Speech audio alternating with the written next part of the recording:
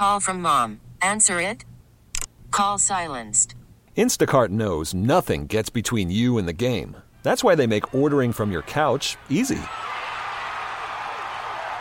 Stock up today and get all your groceries for the week delivered in as fast as 30 minutes without missing a minute of the game.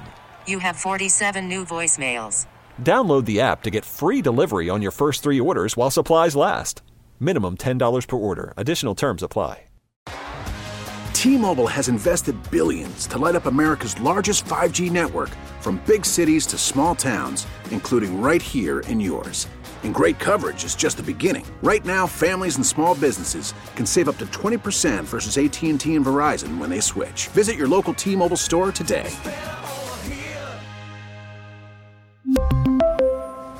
Plan savings with 3 lines of T-Mobile Essentials versus comparable available plans. Plan features and taxes and fees may vary. Paul Douglas back with you. DJ hanging out. Jordana back tomorrow. According to the Star Tribune, Minneapolis police have offered Minneapolis City Council members additional security after they received an email containing a bomb threat. And the FBI is part of that as well. And I thought to myself, public service is a noble endeavor, but I just can't imagine what you go through from a security standpoint, what you drag your family through. And then I thought, who might have an opinion on this is Steven Belton, President, CEO, Urban League Twin Cities. Steven, welcome back. Thanks, Paul. Good to be with you, and that's quite a subject you teed up for us. Well, and I think of your wife, Sharon Sales Belton, former Minneapolis mayor. And I mean, does she ever come to you and say, man, I'm glad I served when I did because it's gotten worse, just trying to serve the public, going into politics? It just seems like it's incendiary right now, right? It's scorched earth. It is. And she's, we've had lots of conversations about it. She has a great deal of empathy, as do I. And admiration for people who serve in this capacity. And, we can all quibble and even strenuously disagree with decisions that are made at any level of government, from the presidency, U.S. presidency, all the way down to the tax and board of taxation and estimation. And so certainly city council members and mayors become the lightning rod for a lot of disagreement and discussion, but none of this adds up to, or should add up to, the kind of threats. The specific threat that you were reporting was a genuine and real threat. Somebody was threatening to blow up the homes of city council members. That is just such an outrageous kind of threat, and the fact that people would have to live into those situations is untenable. I didn't. Sharon had security when she was terrific security when she was mayor, and there were often, I shouldn't say often, there were threats that were, people took. You always take these things seriously, but law enforcement was particularly interested on a few occasions, but nothing really that threatened our family.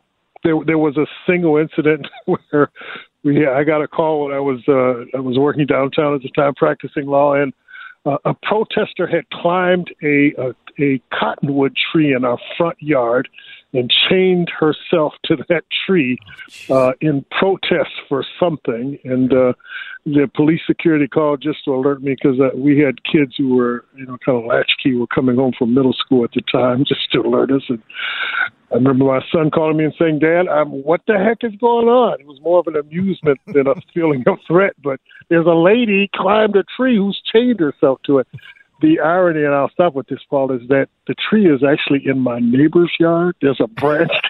So they were protesting your neighbor, not you. Yeah, there you go. So note to self, if you're a protester, make sure you get the property line correct. Get the address right, yeah. Oh, my God, that poor cottonwood tree. And Yep. Hey, thank you. I needed that. I think we needed that. So, as you well know, MPD searching for a new chief. What qualities would you like to see in the next hire? How And to me, threading that needle has never been more precarious and yet essential than ever. How does the city of Minneapolis balance safety, keeping the peace, with fundamental reform? I mean, it goes to changing culture, and that's no easy task, right? No, it's not. But the top of my list, if I were mayor and council, would be, that intangible but essential quality of leadership. I want somebody who will lead, who's willing to take a step, who's willing to take a position and build consensus around that position and lead the city forward. And that leadership is going to require somebody who has a vision, somebody who can say what, fair, more than adequate and more than fair, but actually just, equitable, responsible policing could look like. This is the vision for it. And then this person will go out and build the support within the police community, within the community of prospective police officers, among constituents and councilmen. You really need that intangible quality of leadership. Some of that is just charisma. A lot of it is vision. But would be where I would start. And then the next thing I would do is somebody who has some management experience, because you really know too often we get people who are sort of come up through the ranks who have policing experience, but they don't necessarily know how to manage a department that's, could have as many as 800 sworn officers and all the related people who associate with that, a substantial multi-million-dollar budget. We need somebody who has, the management chops to do that as well. So those are my two most important pieces.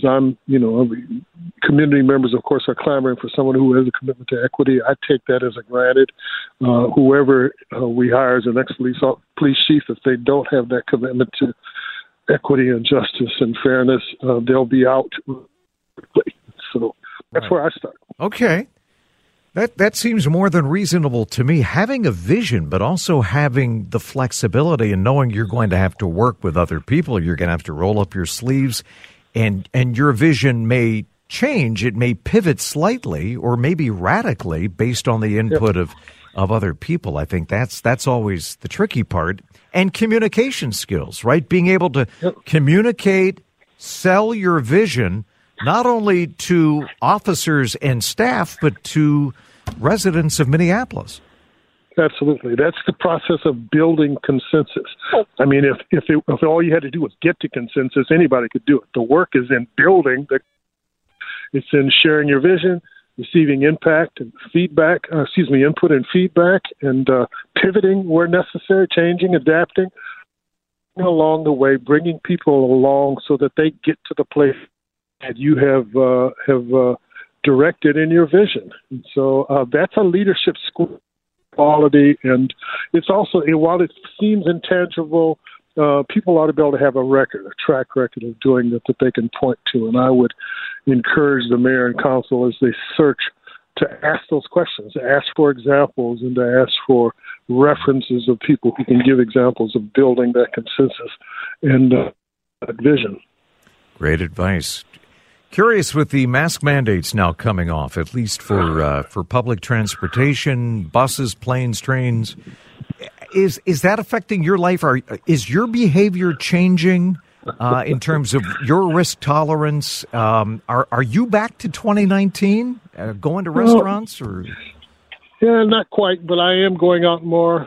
I've actually booked my first flight in 2 years, and I call me old-fashioned, but I kind of would like to see my pilots when I board the plane rather than seeing a masked man or woman behind the cockpit. I kind of am looking forward to actually being able to see them. Yeah. But in terms of the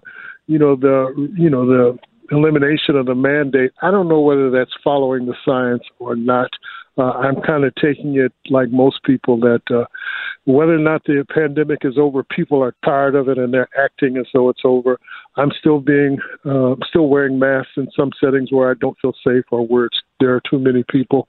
But for the most part, I'm kind of going with the flow, Paul. Yeah, well said. You have the freedom to wear the mask, not wear the mask, whatever. Yeah. And everybody's going to come at this from a different perspective, and I think we have to give each other more space and more grace than ever. And if you choose to use a mask, I'm not going to ostracize you for that or point out, your lack of freedom for wearing a mask. So I think you summed that up well, and I sure appreciate your time.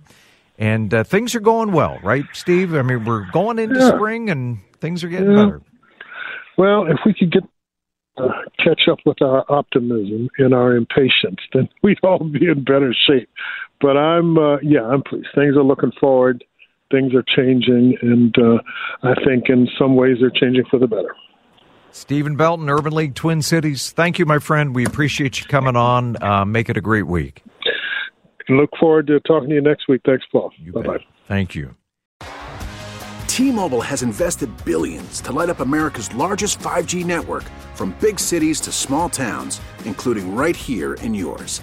And great coverage is just the beginning. Right now, families and small businesses can save up to 20% versus AT&T and Verizon when they switch. Visit your local T-Mobile store today.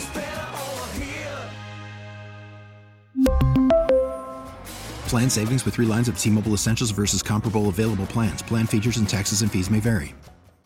We get it. Attention spans just aren't what they used to be. Heads in social media and eyes on Netflix. But what do people do with their ears?